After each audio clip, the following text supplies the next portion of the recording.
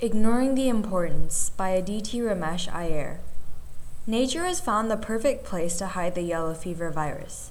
It has seated itself and grows in the blood blooming yellow and running red, says Molly Cadwell. It is agreed that no definite cure exists for the yellow fever. However, the number of people who are losing their lives will be prevented by more awareness and concern in our society.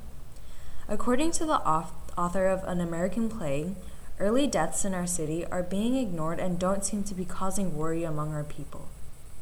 However, if more attention and questioning are given to these early incidents, more control and knowledge of its occurrence will be present if the disease becomes widespread.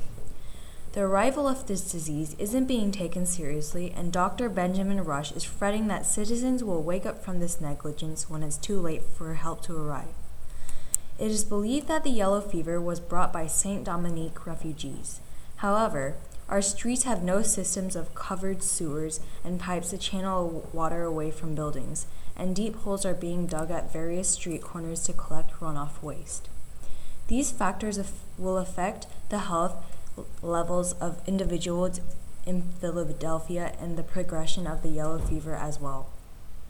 If concern is given to fixing these factors as well as medicine and prevention of the illness, then conditions will be improved to a slightly more enhanced phase. Many of these issues are being ignored during this time. For example, damaged coffee was putrefied at Ark Street, which was suspected to have caused the sickness in the area.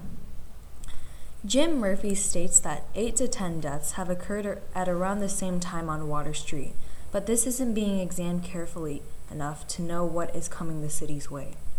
There is no new telecast regarding this, and the first few deaths were only showcast when Dr. Benjamin Rush confirmed that the sickness being passed around is the yellow fever. The way we are handling this situation is not acceptable. With the power of widespread printing press technology, we still lack the ability to spread awareness among our people. The fever has not killed too many people yet. However, it has struck with such ferocity that it is spreading gloom and fear throughout the city. Cooperation and trust from people toward medical professionals is another issue.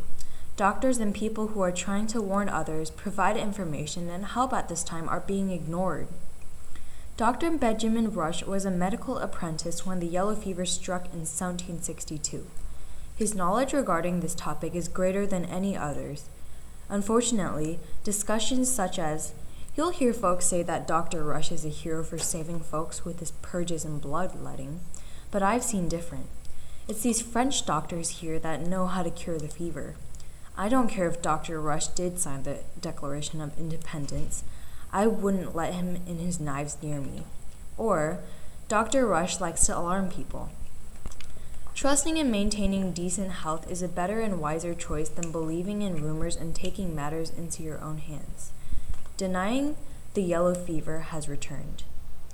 While working on providing advice to how people can stay safe, proper sewage systems and channels should be established, which can help improve the health of the ill as well as increasing the city's sanitation. We are waiting too long before acting. The importance of our city's safety shouldn't be disregarded.